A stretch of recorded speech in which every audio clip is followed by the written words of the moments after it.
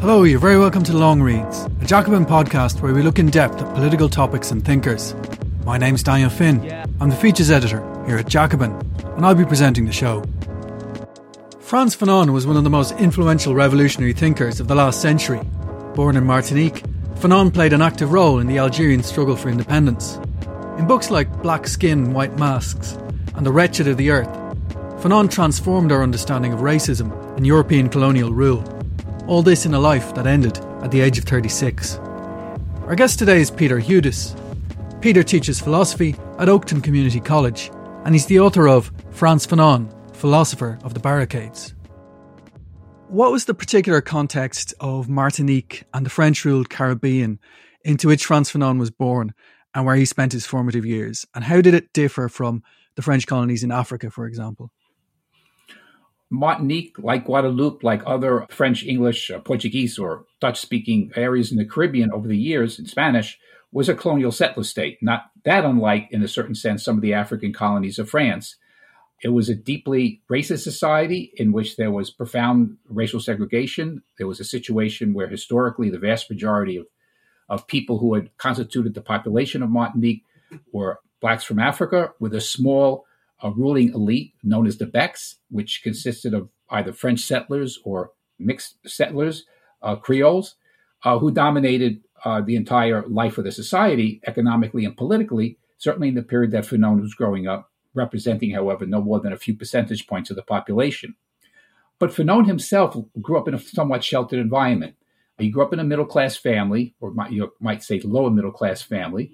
And the mark of status in a colonial situation like the French Caribbean was language. If you spoke good French and could write in good French, quote unquote good French, instead of Creole, this was a marker of upward mobility. And his family, especially his mother, took great pains to encourage that development in him. So he was fluent in French from an early age and became quite proficient in it. That's an important phenomenon because in the French colonial system, blacks in the Caribbean were seen on a somewhat higher level than blacks in sub-Saharan Africa, and even on a somewhat higher level than Arabs in North Africa, because of their the connection to the French language. So when Fanon grew up, to a large extent, he and his friends and family didn't particularly view themselves in terms of an African identity. This is something that begins to emerge as he's a teenager, in response to developments occurring in the island, especially surrounding World War II and its outbreak. But he doesn't think of himself, he thinks of himself as a part of France. After all, places like Martinique and Guadeloupe were part of metropolitan France, and they were considered themselves an integral part of this French empire. And of course, there was resistance among the black populace to the discrimination that was being meted out against them. But Fanon really becomes radicalized really once he leaves Martinique, which is the first time he leaves. It's during World War II. The Caribbean had been the site of arguably the first anti-colonial revolution, the Great Slave Revolt in Haiti, long before the European conquest of Africa had actually been completed. Would that have been a reference point for Fanon either in his youth or at a later stage in his life? Well, definitely, yes. He actually doesn't write that much directly about the Haitian Revolution in his writings, but you can see the impact of it throughout his thought, implicitly at the very least, and also by negative example. What I mean by that is what Fanon often talks about, especially in his first book, Black Skin, White Masks, but in his very earliest writings as well, is the fact that in the Antilles, freedom was not won as it was in Haiti through a revolution. This freedom of black slaves, at least, the end of slavery, was achieved in 1848 by the French deciding to get out of the slave trade and grant abolition. So this was always something that weighed upon him, that whereas in Haiti, they fought for their freedom and they achieved it at great cost, in the Antilles, that didn't happen. And so there was always this sense that when you're given freedom on a platter, or so-called freedom, even the most limited freedoms that you can say that was provided by the French with abolition, that's not the same as the kind of profound social transformation that you come from seizing your own destiny and being able to liberate yourself. So this is a current that runs throughout his thought, and that he continuously comes back to, is the need to affect social change through the self-activity of the revolutionary subject. How important was Fanon's experience of serving with de Gaulle's Free French Army during the Second World War? Yeah, and that's a very interesting episode in his life, which I think shows two things. One, he volunteers to fight for the Free French. Martinique had been separated, so to speak, from France by the Nazi invasion conquest of 1940 because the French fleet departed and escaped, got away from the Nazis, and part of it ended up in Martinique. And then after some deliberation and back and forth, they decided to ally themselves, the French forces, with the Free French of Charles de Gaulle. And a call went out for volunteers to help the Free French liberate France. Now, Fanon is 17 or 18 years old when this call goes out, and he's a very idealistic young man. He, again, sees himself as part of the French context, but more importantly, he has this incredible idealism that permeates him, in which he says in a well-quoted letter that where freedom is denied to one person, it's denied to everyone, and I cannot walk away from a fight to liberate a nation from oppression. I must do my task and take part in this as well. Now, his teacher at the time, one of the main founders and figures of Negritude, Aimé Césaire, was his high school teacher, tried to dissuade him from joining the Free French on the grounds that this is a white man's war and it's not a black man's fight, one way or the other. But Fanon didn't listen to that, and Fanon enlisted in the Free French with these kind of idealistic motivations. But it had a really important impact on him because the extent of the depth of the racism, which was evident in, of course, when he grew up in Martinique, but was so much more amplified in his experience in the so-called Free French military, where the officers, of course, were all white, blacks were treated quite miserably, and then he sees how blacks are treated in North Africa when he's temporarily stationed in Algeria prior to taking part in the invasion of southern France in the summer of 1944. He kind of loses his illusions, and he realizes that while that idealism was very important, and I think Fanon always held to that kind of idealism, by which I mean a concern for universal human liberation. He was not only concerned for himself or the liberation of his kind, he was always had a perspective of liberation of humanity per se, but in this case he realized it was a misapplied idealism, and it was a very bitter experience for him. He was wounded in the war and spent quite a lot of time convalescing afterwards, which gave him time to think about the mistake that he had made. And this clearly radicalized him, the experience in the French army. The following clip comes from Democracy Now! The historian Robin Kelly spoke to Amy Goodman about the legacy of Aimé Césaire. He was probably one of the most important intellectuals. He was a founding editor of Présidence Africaine, which was a journal which advocated independence, but also promoted black, not just French, but across the board, the African diasporic, art, poetry, music, and political essays. He was also part of a wave of writers who, in the 1940s and 50s, had argued that the future of the world depended on the Third World. In other words, the Third World was the vanguard. The Third World was the modern force that could civilize Europe. And one of his central theses in Discourse on Colonialism was that when you look at the impact colonialism had on the modern world, we always look at the impact on the colonized. But he says, let's look at the impact on the colonizer. Colonialism decivilized the West. It revealed its underlying barbarity. You referred there to the movement of negritude that was associated with figures like Aimé Césaire. Could you say a little more perhaps about the significance of that movement and the influence that it had on Fanon? Well, negritude was a Black Pride movement, a literary, artistic, cultural, political movement of primarily French-speaking Black intellectuals of the African diaspora. And it had important figures in West Africa, in the Caribbean, and elsewhere. And the founding figures of that was certainly Aimé Césaire, Léopold Senghor, and others who developed a movement in the French language, parallel in some respects, you could say, to the Harlem Renaissance. And so it was an effort to try to push back against the racist stereotypes of Blacks and Africans as backward and savage, etc., and lacking civilization or not having a history, a presumption that was widespread even in parts of the left at the time, and to argue instead that there is a rich cultural and historical heritage that needs to be recaptured in the course of fighting the contemporary colonialism. And so it was an important influence on Fanon early on. And he certainly was attracted not only to the general political aims of negritude, but to its distinctive poetic and literary voice. Black Skin, White Masks is very much written in the style of much of negritude poetry and much of negritude literature. And you can see the influence of Césaire in particular, who is quoted throughout Black Skin, White Masks, is very, very prominent. So that had a deep impact on him, even on a literary level, which is an important one. But furthermore, he begins even in Black Skin, White Masks, which is his first book, which he writes when he's 26 years old, right? Publishes when he's 26.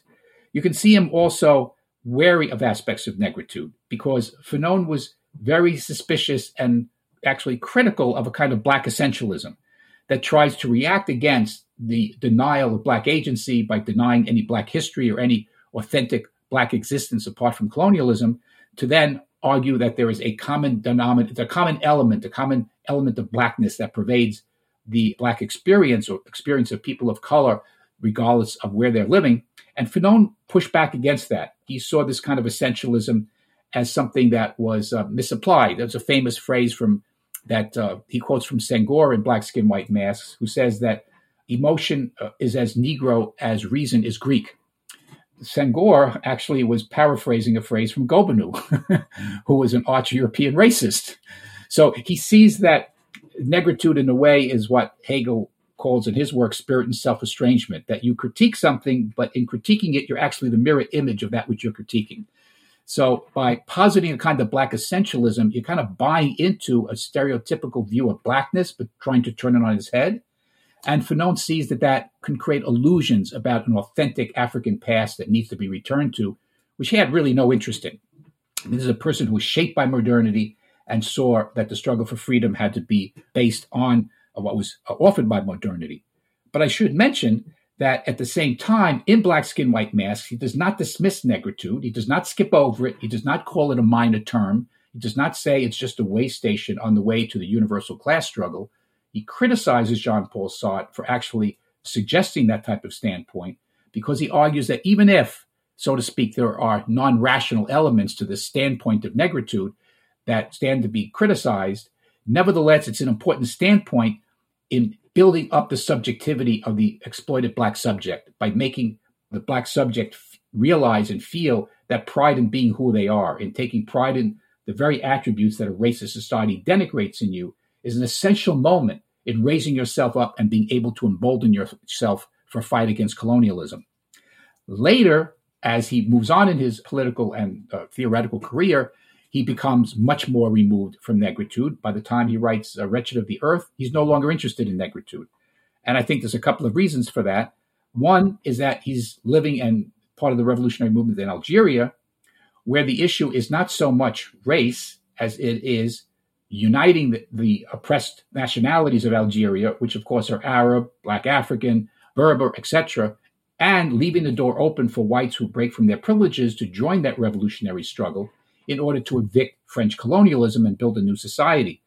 That's not spoken to really by negritude, and he became increasingly critical of leaders of negritude, especially Senghor, for essentially accommodating to neocolonialism. They were so much in love with their French literary heritage that Senghor wanted to remain part of the French community, which Fanon felt was a betrayal of the independence struggle. And he also thought that the negritude movement was left behind by the movement of events in the African revolutions when it came time to pick up the gun and actually fight the imperialists for their liberation. A lot of the negritude figures associated with negritude shied away from that. Even Césaire did not favor independence, even though he's a communist at the time, did not favor independence for Martinique. So he moves away from negritude, but the influence of negritude on him should not be underestimated. Although Fanon came to define himself as a socialist and as an opponent of capitalism, he didn't identify with any Marxist tendency of his own time. What do you think were the principal shortcomings of orthodox Marxism at that point in history when it came to race and the struggle against colonialism? Well, within the socialist or communist movement, and of course even the Marxist component of those movements, there was certainly not unanimity when it came to the position to take towards imperialism and colonialism. Some of the more reformist socialists or reformist Marxists actually either embraced or in some cases accommodated colonialism. Some forces in the Second International, for instance, that were willing to live, more than willing to live with colonial domination. The revolutionary Marxists were not. They were very sharply opposed to colonialism, but there was a problem with them that Fanon saw, which made it impossible for him to identify immediately with them. And that was the assumption that the transformation of the means of production, the abolition of private ownership of the means of production, and the socialization of the economic resources of society in the hands of the proletariat would automatically lead to the negation and transcendence of race and racism. This is still widely held by people today who would say that in order to eliminate racism, has to be done is the transformation of the economic structure of society, understood as the abolition of private property, free markets, and free contractual wage labor, etc., and that this is what will ultimately provide the liberation of all exploited peoples everywhere. And this is written as directly as I just stated it in the founding program of the Socialist Second International in 1891, the Erfurt program. It's stated almost word for word in the 1903 program of the Russian Social Democratic Labor Party, which was led by Plekhanov, Martov, and Lenin. And yet, Fanon is looking at that and saying that does not accord to his lived experience. He's not at all so confident that while he understands that racism cannot be abolished without the transformation of the economic conditions of a capitalist society, that in itself, while necessary, is not sufficient. There has to be also a transformation of the human relationships that make possible racialized ways of seeing, behaving, and interacting with others in the first place. And that involves, therefore, entering into a psychological dimension and dealing with the psychological impact of race and racism, which there wasn't much for him to find in the Marxism of that time for him to connect to, and that would address his concerns. I could express it also just briefly this way. W.E.B. Du Bois in Black Reconstruction developed a very interesting theory, which has become very, influential on modern day theorists of race and racism, about the psychological wage, that even when whites suffer in terms of not really economically benefiting from their racism against blacks, speaking of the U.S. context, of course, they still gain a psychological wage. That is, they can go where they want. They can attend the church they desire. They can travel without restriction. They can vote, et cetera, et cetera.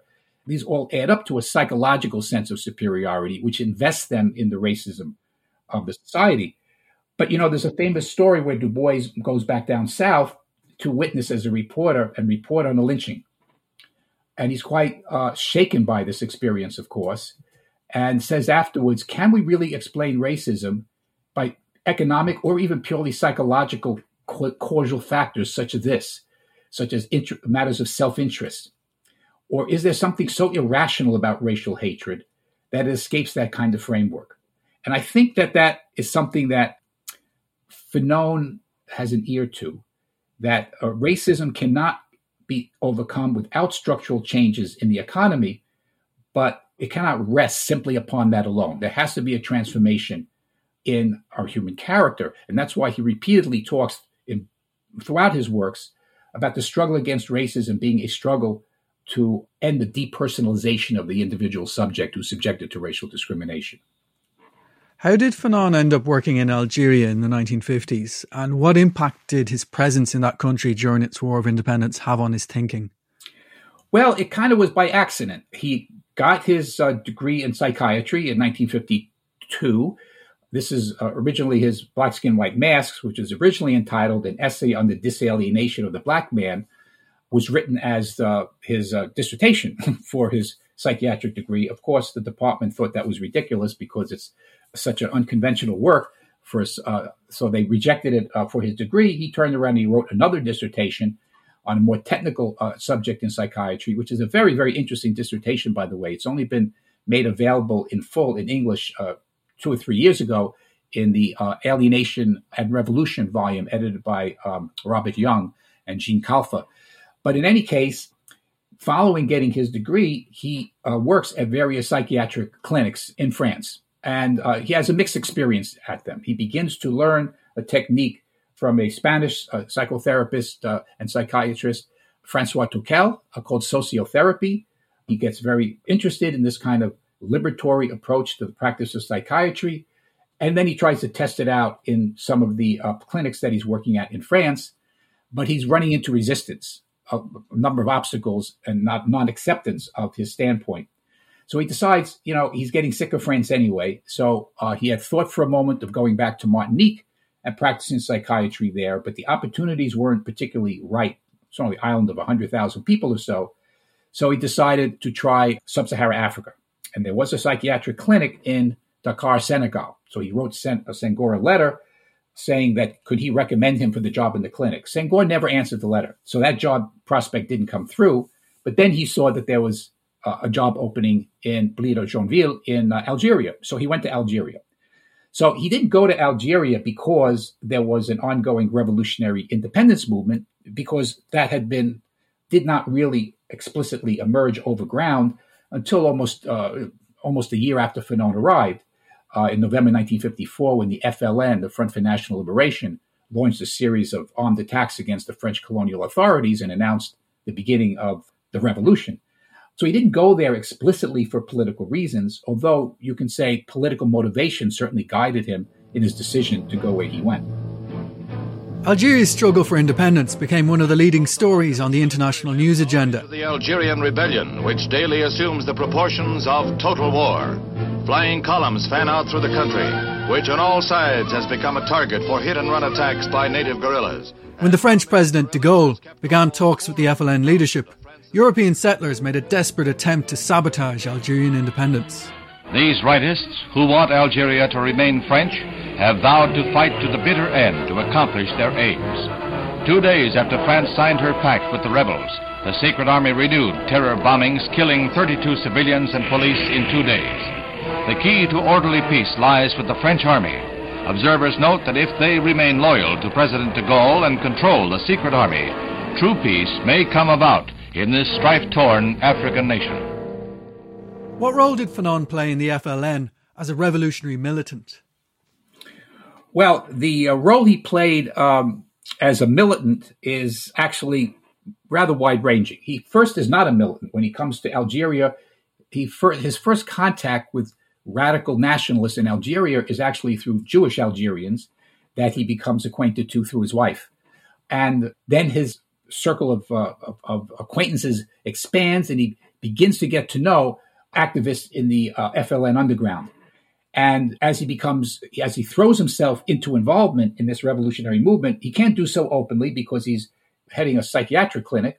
And that would, of course, be the end of his position if he ever breathed any sign of support for the revolution.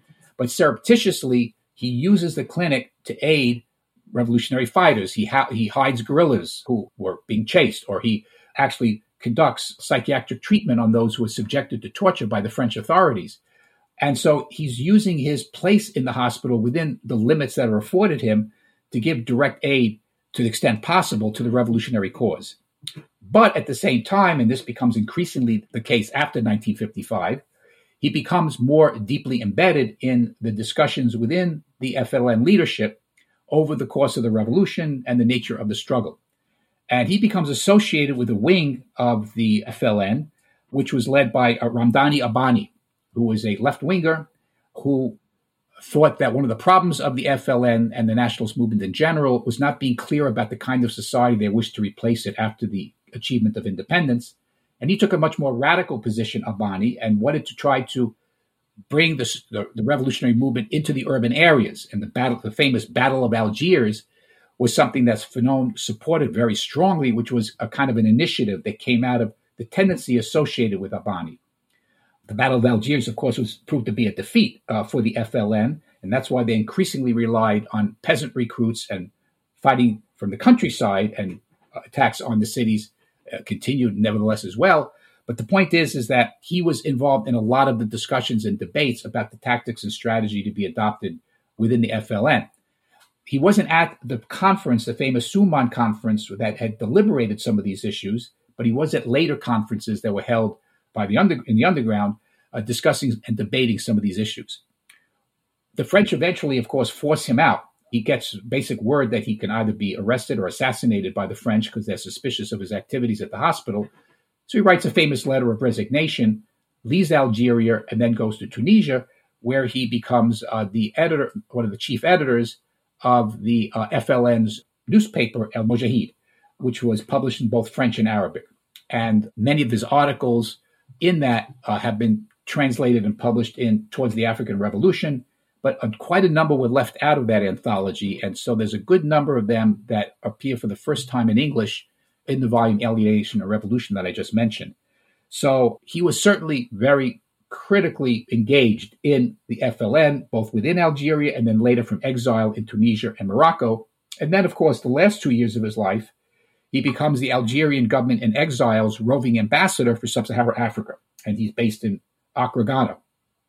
And that's where he gets to know Nkrumah and gets to know other Sékou Touré and other leaders of the African revolutions firsthand, and travels throughout the African continent, trying to both support their struggles, but also trying to generate support from the Algerian struggle, which he sees as the pivot of the revolutionary struggle in Africa against the French. Tries to get support for their cause.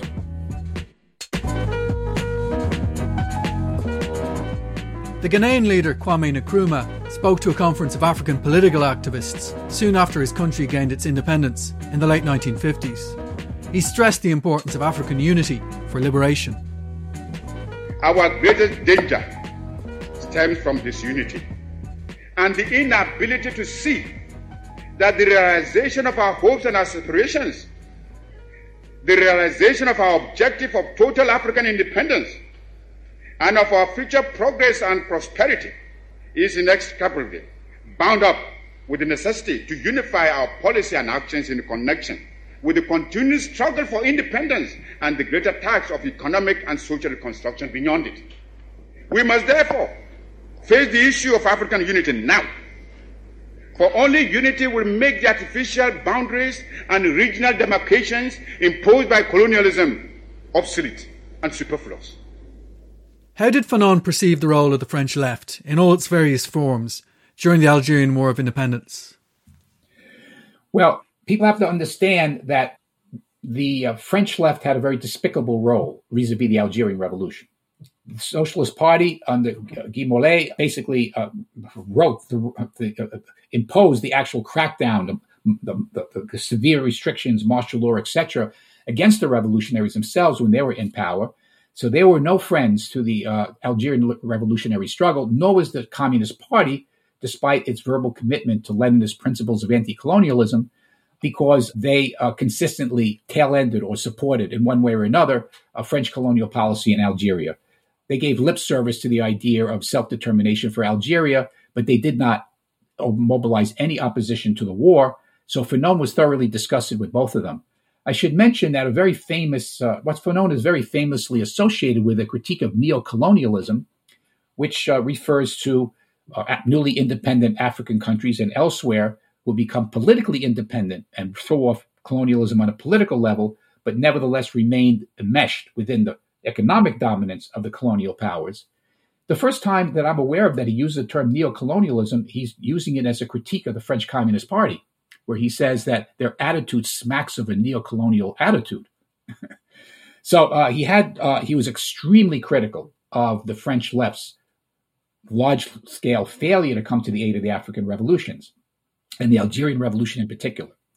Now, there were individuals, including Jean Son, who was his publisher in France, who did quite brave and considerable work to try to support surreptitiously the Algerian movement from France. And there was, of course, people like Jean-Paul Sartre, who took an early stance and a very brave, honorable stance in support of the African revolutions. But even with them, Fanon never felt completely satisfied. Even with Sartre, who gave, Sartre was a target of an assassination attempt by the French secret police because of the kind of support he gave to the African revolutions. Nevertheless, he thought those individuals, which are a relatively small number of individuals, that were standing up and opposing French policy in Algeria and Africa, he thought they still were not doing enough because they were suffering a life and death situation. And he sees the French are not pushing the envelope and risking their lives for this cause that he and his associates are. I should just mention as a coda here as to how deep this neglect of the Algerian Revolution went.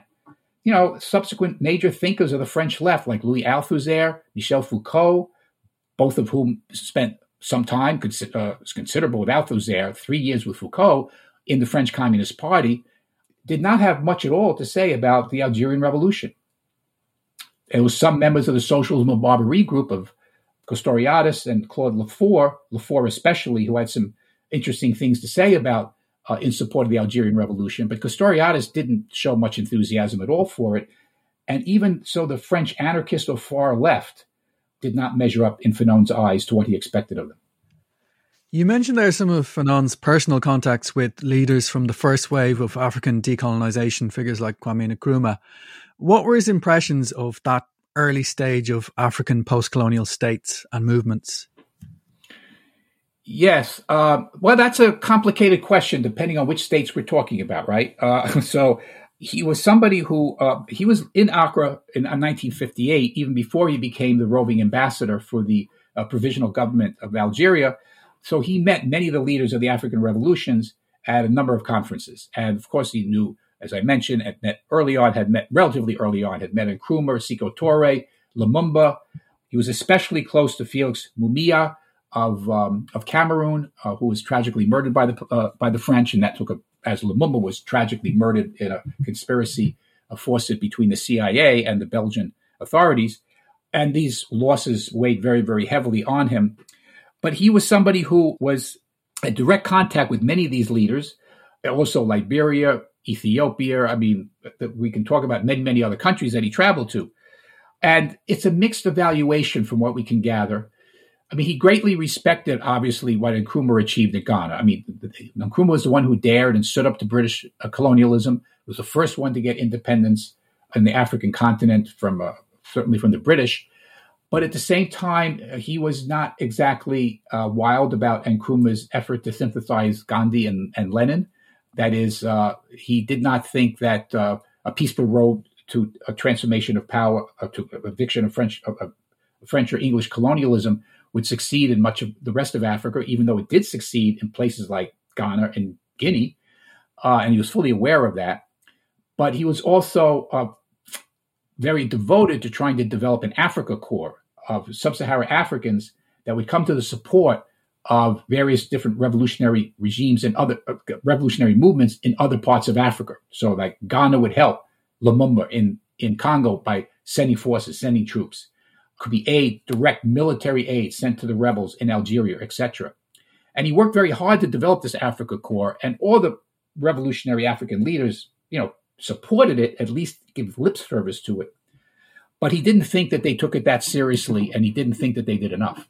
So there was at least an implied criticism there in terms of his relationships. With Lumumba, he admired Lumumba immensely and thought that Lumumba was really, in a sense, him and his movement in Congo was the linchpin of the African revolutions, in a sense, which is, I think, what the Europeans also understood, which is why they wanted to kill him so quickly. Because if Congo maintains its independence under a radical leadership of people like Lumumba, it's only a matter of time between the rest of South Africa begins to feel the fire of revolution. And as Robert Sobukwe, leader of the Pan-African Congress, had famously put it in 1962 or so, just around the same time Fanon is writing The Wretched of the Earth, if South Africa passes into the revolutionary movement, and there's a successful revolutionary upsurge in South Africa, it would light a flame spreading all the way north. That would be the most important ingredient in creating a truly Pan-African anti-colonial alternative. So his murder was something that deeply distressed Fanon. They caught him on his way to Stanleyville and flew him back. Patrice Lumumba securely wrote. In the last year of Frantz Fanon's life, the Congolese leader Patrice Lumumba was murdered. British newsreels reported on Lumumba's arrest as if it was a colourful episode in African politics. When he was Prime Minister, they were bundled into a heavily guarded lorry and driven off towards a place called Binza. Lumumba had been under house arrest, protected by UN troops in Leopoldville, when he escaped. But Kwame Nkrumah took the stage at the UN General Assembly and accused the UN itself of complicity in Lumumba's murder. Mr. President, distinguished delegates, I appear before you today on a sad and solemn occasion, the first meeting of the General Assembly since the murder of the Prime Minister of the Congo, Patrice Lumumba. History records many occasions when rulers of states have been done to death. The assassination of Patrice Lumumba, however, is unique in that this is the first time in history that the ruler of a country has been killed in the very presence of the United Nations forces, whom he himself had invited to his country to restore law and order. That such a thing could have happened must make all those of us who believe in the United Nations anxious about his future. There was other, of course, regimes that he was very, very highly critical of, as in Côte d'Ivoire, the regime there, which was completely complicit with the French imperialism, and many other regimes that tried to, like in Senegal, that maintained connections with the French community that he thought was a betrayal of the national movements elsewhere in Africa.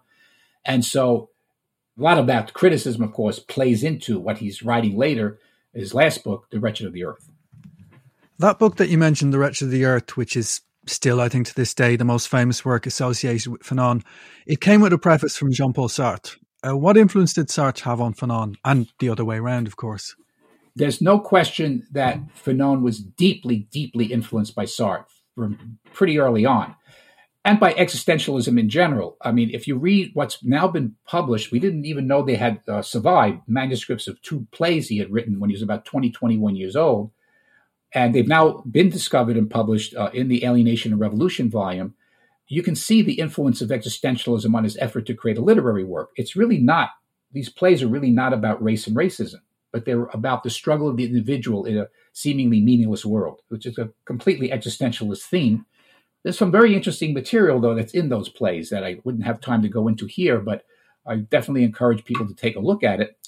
But there's no question the most important influence on Sartre in terms of his first book, Black Skin, White Masks, is Sartre's short booklet written right after the war, Anti-Semite and Jew. And what Fanon sees and what Sartre has done is capture the structure of anti-Semitic racism. Not just the political, economic structure, but the psychological mindset that's embedded within it. And he sees that this is a kind of template for anti-Black racism, which is why he makes some very provocative comments in Black Skin, White Masks, that those who are anti-Jewish are by nature anti-Black and vice versa. That these are 2 forms of racism that have a shared structure. Now, it's interesting that he has this conception because he doesn't discuss it, and I don't believe it would have been within his purview to know this at the time. But as a lot of research has shown in recent decades, at least there's a strong argument that's been made in this direction, that the template for anti-Black racism is actually found in the racialization of Jews in the Iberian Peninsula beginning in the 14th and 15th centuries, without going into the whole reasons for that and the explanations of that. So there's no question that Fanon was very influenced by that work of Sartre, which he uses thoroughly in the book in order to understand the dynamics and the psychodynamics of anti-Black racism. He's influenced by Sartre in other ways as well, but there is one fundamental way in which he does not accept Sartre's basic philosophical position, even this early. And that is Sartre, as a Heideggerian of a sort, though not satisfactorily according to Heidegger, proceeds from a kind of view of human nature in which we are thrown into a world without meaning, thrownness, and this notion that's very strong in Sartre of alienation as being virtually our ontological existence, as that alienation defines virtually our being in the world as beings that are not asking to be born, that are thrown into this world that we didn't make, that are shouldered with all of these choices, which we can never quite know which ones are right and which ones are wrong. Anxiety, therefore, establishes itself as a fundamental human condition. And what Sartre has a lot of trouble in his work, especially his early work, is establishing the relationship between the individual and society, the self and others, okay? So Sartre has a kind of dark, pessimistic view of human nature to a certain degree, which Fanon does not accept. Fanon proceeds from a different assumption. As he puts it in Black Skin, White Masks, man is a yes resounding with cosmic harmonies. He thinks it's our nature to be intersubjective and communal. You might want to think about Marx's concept of species being in terms of this, though he doesn't ever refer to that directly. He has a sense of communal solidarity and reaching out to touch the other as being integral to who we are, being frustrated by a racist society, of course, and a class-dominated society. Now, ironically, that is exactly, even though he has this perhaps difference with Sartre on their respective views of human nature, it's exactly that which takes Fanon to be so interested in Sartre's work, because Sartre's vision of hell is other people, right? And this alienated world in which human relationships seem so inauthentic, for Fanon actually captures not an ontology of human existence, but it captures the reality of people of color living in a racist society. So he's very drawn to Sartre, but that doesn't mean he's a strict Sartrean in terms of his overall philosophical perspective. This is a point that's often overlooked by folks. Now, I could say more later on as Sartre tries to move towards a more Marxian direction in trying to reconcile what he himself recognized was the limitation in his earlier writings in establishing the relationship between self and others and the individual and society, and writes his famous book, The Critique of Dialectical Reason. Fanon was fascinated by the book and was deeply inspired by it, and actually gave lectures on it to peasant recruits in Morocco, recruits for the FLN who were fighting in Morocco and then crossing over the border to fight in Algeria. He actually gave lectures on Sartre's book to rank and file militants. It would be nice to have text of those lectures, but I don't believe they exist. But we know that he gave them. So he was very close to Sartre. And it was only then at the end of his life I think the first meeting that he had with Sartre was 1959. So he's reading Sartre for at least 10 years earlier. But they don't meet face to face until 1959. Now, lastly, just quickly on your last part of the question, and the meeting goes very well. And Fanon makes the comment that, he would give all the money in the world to have another 2 weeks to talk straight with Sartre. So there's a deep impact there. Now, he was very thrilled when Sartre agreed to write his last book, which is written as he's dying of leukemia, Wretched of the Earth. And you can understand why. I mean, that would be a real feather in his cap, and it was a real nod by Sartre of the importance that he saw of Fanon's work. It does not appear that he was that happy with the preface itself. He was too sick at that point to write, but from some reports of people who were near him in the last weeks of his life is when the manuscript showed up on his bedside. He wasn't thrilled with it. And I think there's real problems with Sartre's preface because he took the opening chapter of the book on violence and kind of turned it into almost a metaphysics of violence. He made it such the central issue of Fanon's work that it influenced many, many readings of Fanon ever since, in which Fanon is seen as an apostle of violence for its own sake, or that creating a philosophy of violence. This is not what Fanon was doing. He was accounting for the necessity of violence in specific moments of revolutionary struggle in specific circumstances. And most of all, he was trying to emphasize the inherent violence of colonialism and racism and colonial settler societies, no matter how legalistic and how much juridical legal relationships maintain peace and prosperity. I mean, this is really what he was arguing for. So in a certain sense, Sartre's preface helped provide a caricature of Fanon's overall position that was unfortunate both for critics of Fanon who criticized him unfairly for this, but also some followers of Fanon who thought that this is the one thing he has to teach us is how to pick up the gun, when he was not simply, echoing Mao, power comes out of a power of a gun. He had a much more profound perspective than that. The reading of Fanon as a prophet of revolutionary violence inspired a song by Rage Against the Machine, Year of the Boomerang. Its title was taken directly from the preface to The Wretched of the Earth by Jean-Paul Sartre. In fairness to Rage, this wasn't simply a case of Western left-wingers romanticising revolutionary struggles on the other side of the world. The band's guitarist Tom Morello was the son of a Kenyan political activist who took part in the fight for independence.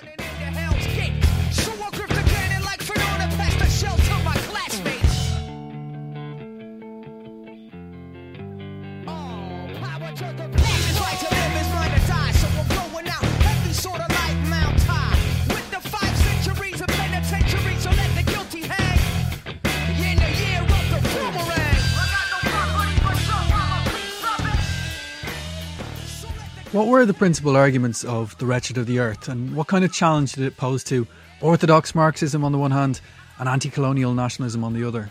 Yeah. Well, there's so many arguments in Wretched of the Earth, but I would say that the most important is, one, his understanding of colonialism as involving what he called the Manichaean divide between the colonial settler, and the colonized.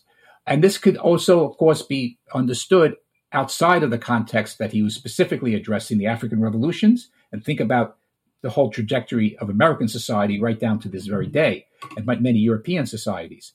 So this notion of this divide between is as if there were two species of being, which of course they're not, but as if they were.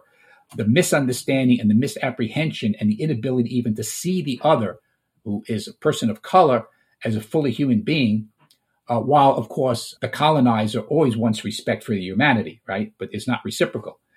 That's one great insight of Wretched of the Earth. Secondly is dehumanization, that what is the fundamental problem of racism is not simply the lack of economic opportunity and social advancement, although of course that's central to it, but the dehumanization, the actual dehumanization of the individual in terms of their interpersonal relationships. And the problem of dehumanization means that for Fanon, and this is really his third great insight, the struggle against the realities of colonialism and its dehumanization provides the possibility for recapturing a more authentic relationship to human possibility. That is, he heralded what he called a new humanism.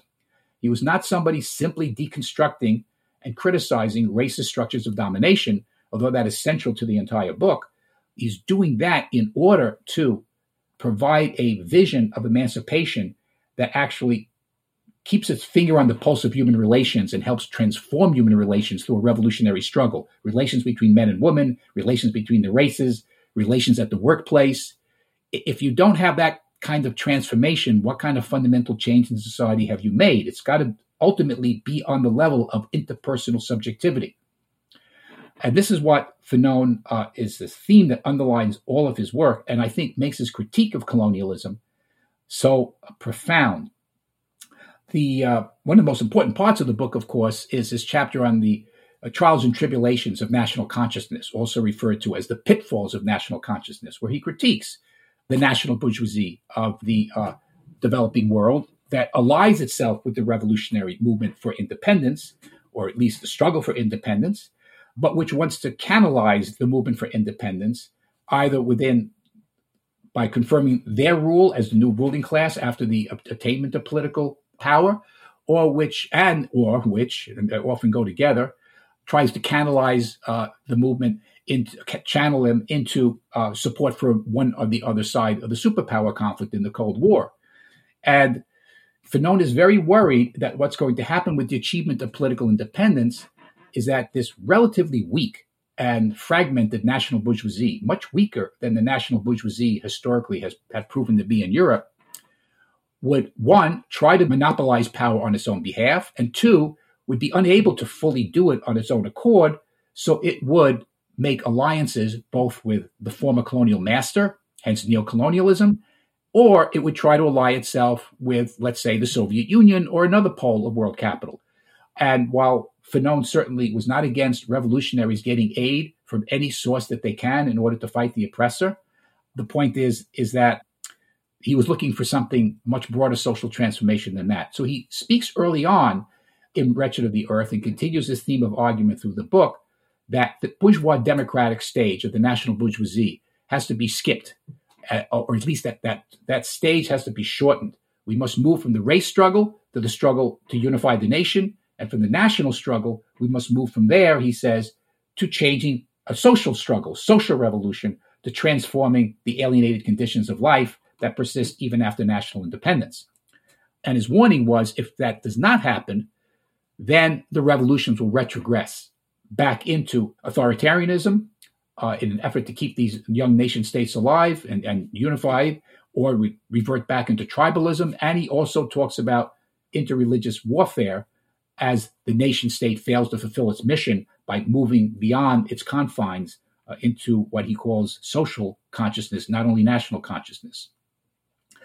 I would add one thing here, though, is another thing that's going on in The Wretched of the Earth, which is a very, very important point that is often skipped over, is Fanon is also taking issue with the way Marxists generally read Marx in assuming that his discussion of the development of capital accumulation in Europe will be mirrored or followed by other societies that try to enter the path of industrialization and modernity, such as in the developing world. So in Europe, of course, you had this process of what's called the primitive accumulation of capital. The peasants were stripped of their land. This forced peasants off the land. They formed a wage-earning proletariat that had to work in factories. This accumulated a great deal of capital. It allowed for the flourishing of a national bourgeoisie, but also a large proletariat that can combat them. And Fanon is saying this kind of trajectory does not apply to Africa because colonialism, when it strips the peasants off the land and separates the producer from the objective conditions of production, does not have the same result as it had in Europe because it's not trying to industrialize Africa. It's simply trying to actually deindustrialize Africa to an extent and simply rob it of its natural resources and primary raw materials. So therefore, what you end up with is a small and weakened working class, a large disenfranchised peasantry, and a rapacious national bourgeoisie that doesn't even have the progressive elements that you can witness in some earlier periods of European history. So that's why he says in the book, in order to make sense of the colonial situation, we have to stretch the Marxist categories to a certain degree. We have to stretch them beyond where Marx took them. The irony, I think, about this, what he didn't realize, is that in calling for this stretching, this calling attention to the fact that the African path of development could not be read in terms of the earlier path of European development, he actually was more in conformity with what Marx himself held than he probably realized, because Marx's followers read the chapters on primitive accumulation and capital as kind of a universal theory of how all societies are bound to develop once they embark on the path towards capitalism, whereas Marx actually says in the second German edition that this discussion in Capital is only restricted to a descriptive analysis of what happened in West Europe, and it's not meant, that sheds no light on what might happen elsewhere. We don't know. That would depend on the conditions they face in their own context. One possible criticism of The Wretched of the Earth, and this is a point that I've seen made by people who would be quite sympathetic to Fanon, is that he generalised from too small a sample. He generalised from the African experience to the whole of the global south, and he generalised from the Algerian experience to the whole of Africa.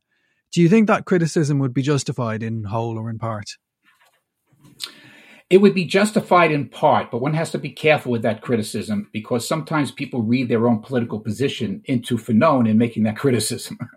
So we have to be judicious to Fanon. I think we'd have to say, well, first of all, I mean, the man was quite familiar with the situation in not only North Africa, but Sub-Saharan Africa. After all, he was a roving ambassador for a number of years, traveling from one African country to another. We're not saying that he had comprehensive knowledge of any one of them.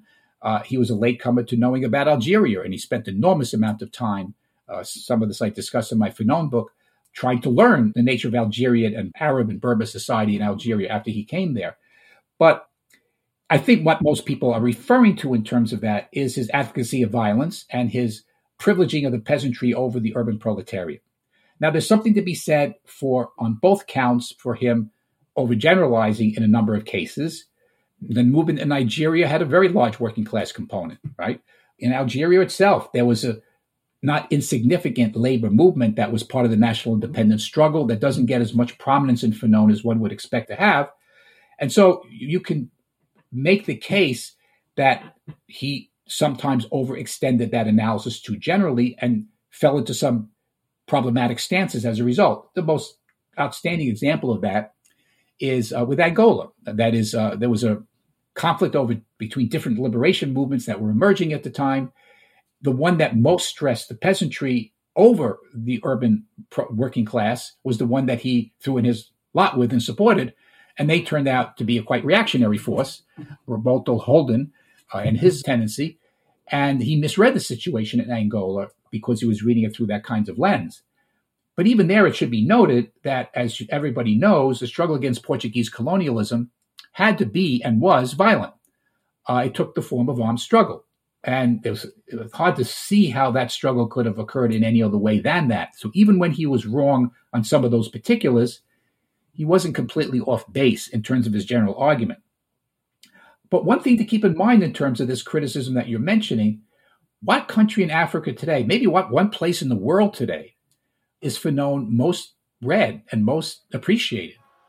South Africa. Now, how could that be if Fanon's overgeneralizing about issues of the peasantry versus the working class and violence, etc.? What about South Africa? The following clip comes from a British news report on the funeral of Steve Biko, the South African activist who was murdered by the apartheid regime in 1977. Our country has a system of government which is a lie. Our country is a lie because we still believe that there are those who are less than human. Our country is a lie because we believe in separating people. Our country is a lie for we separate that which God has put together. South Africa is a lie. And because we believe in the truth, we know that we shall overcome. We shall overcome because no lie can live forever.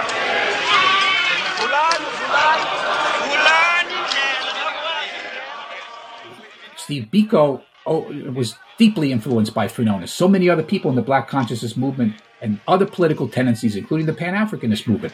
Why were they so influenced by Fanon in South Africa? He was very prescient. He was almost prophetic in his warnings in The Wretched of the Earth about following this two-stage theory of revolution, that first we make the movement for political independence, and of course there's going to be an extended stage of capitalistic development that's going to build up the resources of the country, and then only after so many years or decades of this, we'll be ready for a true socialist transformation. Well, this is unfortunately what the stance of the ANC was, ultimately, and it's what has led South Africa to the stance that it's in today, which is not an adorable one, and many people in South Africa know it. So one has to keep that in mind in terms of this criticism.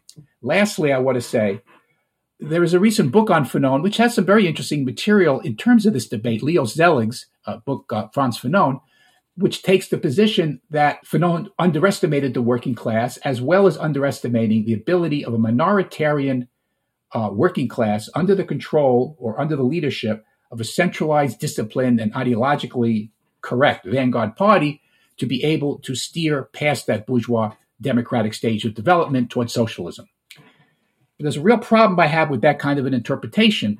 Fanon understood, as Marx himself did, you cannot make socialism based on a minoritarian working class.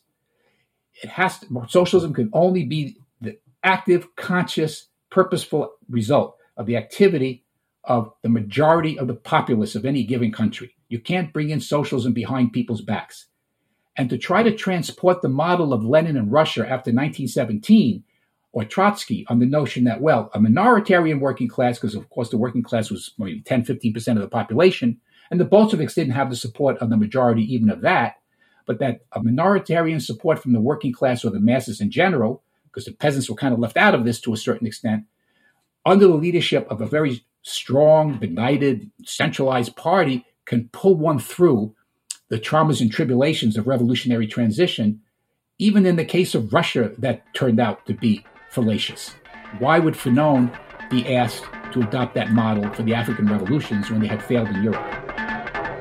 We're now going to hear a clip from a British documentary on the liberation struggle in Guinea-Bissau, featuring an interview with the revolutionary leader Amilcar Cabral.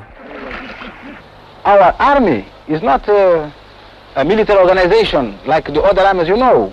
You see, our army is an instrument of our people to fight for independence.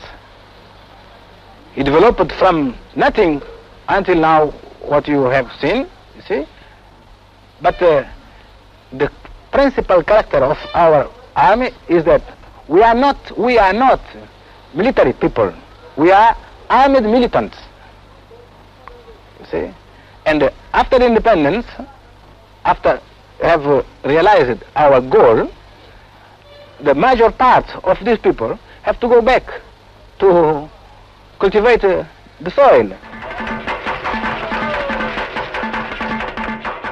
How would you say that the ideas expressed by Fanon in The Wretched of the Earth measured up to the later experience of revolution in Africa, when in the 1970s and 80s you had, on the one hand, the struggle against Portuguese colonial rule in Angola, Mozambique and Guinea-Bissau, and then the struggle against white settler rule in Rhodesia and South Africa. Mm-hmm. Would you say there was a parallel between his own thinking on peasant-based revolution and the ideas of Amilcar Cabral, the Ghanaian leader?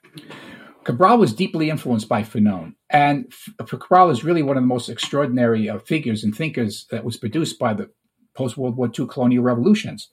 And what he was influenced by was Fanon emphasized in The Wretched of the Earth. He raised the question, what model of development must we adopt after independence in order to avoid the pitfalls of a bourgeois phase of development, which will very quickly, he thought, turn into an authoritarian bourgeois rule and stage of development.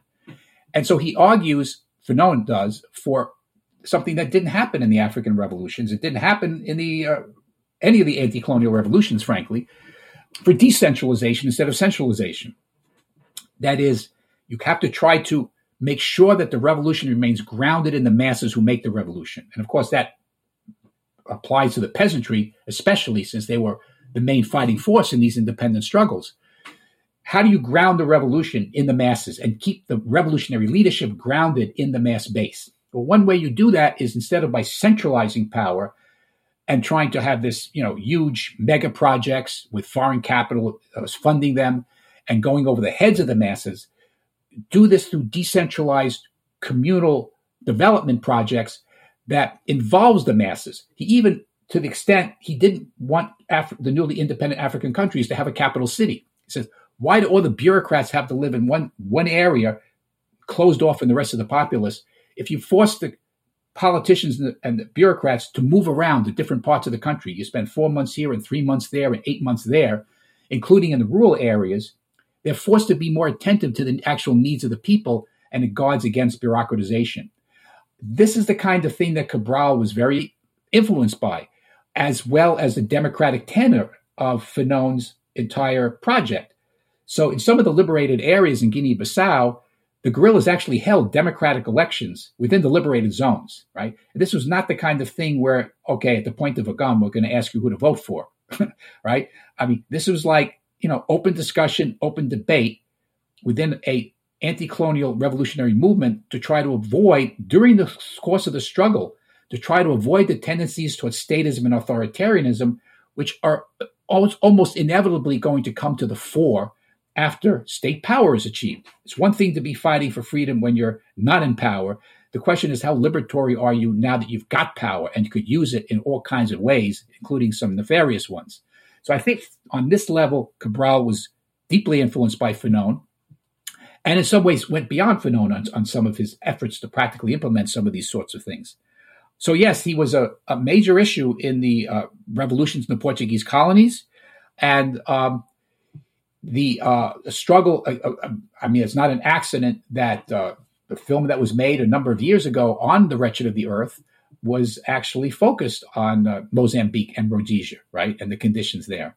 There you really see the Manichaean world that Fanon talks about in Wretched of the Earth, in the kind of apartheid system that existed in Rhodesia and South Africa.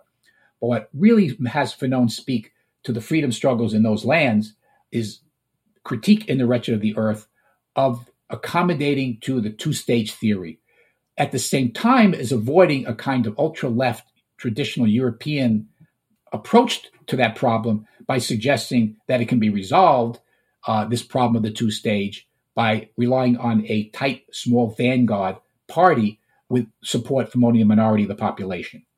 And one should remember that in The Wretched of the Earth, he has a quite striking passage where he attacks the single-party state and says the single-party state is the dictatorship of the bourgeoisie, unmasked. He says it a little bit more poetically than I have.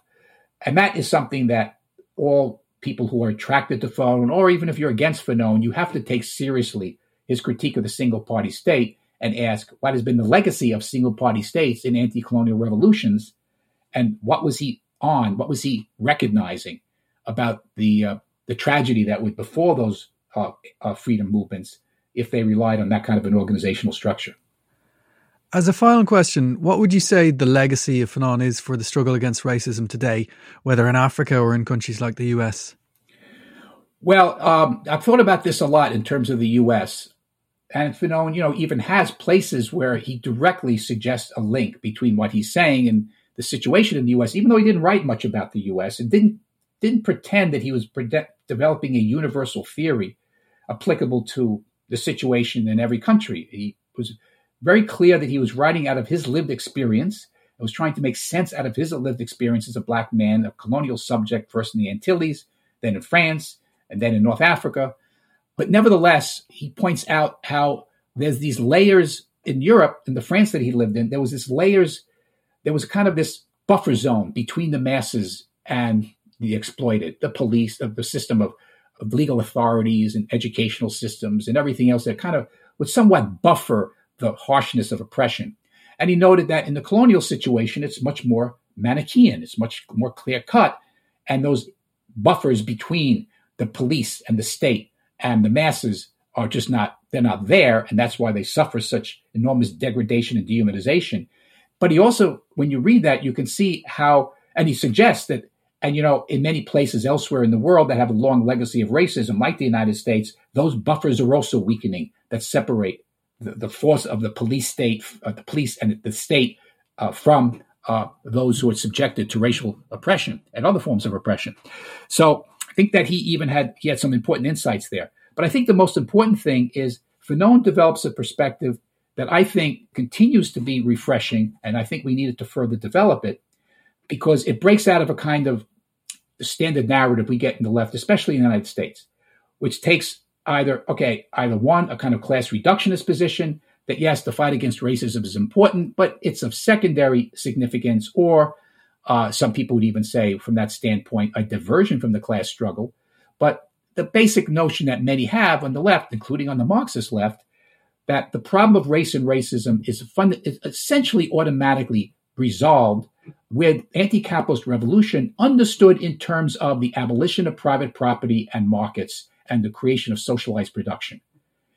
I don't think there's much evidence that that's enough to end racism and to purge it from the minds and the spirit of humanity. It would take a much more thoroughgoing revolution to achieve that, and one that actually would need to rethink is the conception of an anti-capitalist alternative that has been propagated by many Marxists. Has it fallen short even of the vision that Marx himself had, who him also called his philosophy of humanism originally, and was focused on the transformation of human relations beginning at the point of production, but that doesn't mean it has to end there, okay? And I think Fanon was picking that up in terms of the transformation of human relations is the fundamental issue. The other side that also you get, the opposite to the class reductionists or the class first proponents, are race first proponents who might argue that the struggle against racism can be disassociated from the struggle against capitalism. Or even, sometimes this takes the form of striving for recognition based on one's attributes, racial attributes that this society denigrates, in order to become accepted within the terrain of the given social structure and the given social system. Fanon also offers an alternative to that standpoint, which sometimes might be called a narrow version of identity politics, just as much as it's an alternative to the kind of class reductionism that sometimes pervades much of the left. And the reason is that, yes, Fanon wants the oppressed subject to take pride in who they are, to recapture their culture, to recapture their heritage, and to demand a redress of all that has been taken away from them by centuries of settler colonialism and imperialism. And he wants a world of mutual recognitions. He defines his humanism as a world in which we recognize each other for our dignity and worth as human subjects and human beings. It's a lofty goal to strive for, but that's what he thought is the aim, what any real freedom struggle implicitly aims for. But achieving that kind of mutual recognition is not a question simply of self-expression and it's not recognition in terms of, we're providing equal rights. It's a deeper than a juridical recognition. It has to be a recognition of your actual humanity, your dignity as a person, and the refusal to allow anyone to be looked at or treated as a thing or as an object. And that can't be achieved, Fanon is suggesting, without a thoroughgoing social transformation. So you're not going to get rid of this problem ultimately without an anti-capitalist perspective. And you're not going to achieve successfully an anti-capitalist perspective unless you move beyond the traditional parameters in which anti-capitalist perspectives are framed, which is too often in terms of phenomenal forms like the market and property forms, rather than transforming the human relations or the alienated human relations that make such forms possible and that are, in fact, the conditions for their possibility. I'm not suggesting that Fanon worked this out, that he gave us the answer to this conundrum, this contradiction between these two dominant tendencies we deal with today. And I'm kind of simplifying the tendencies themselves for the sake of time here. But I am suggesting that Fanon, as well as a number of other thinkers in the decolonial world, have given us important conceptual tools to think outside the box, both when it comes to thinking about race and racism, and when it comes to thinking about what is a viable alternative to capitalism, which is rapidly destroying our planet.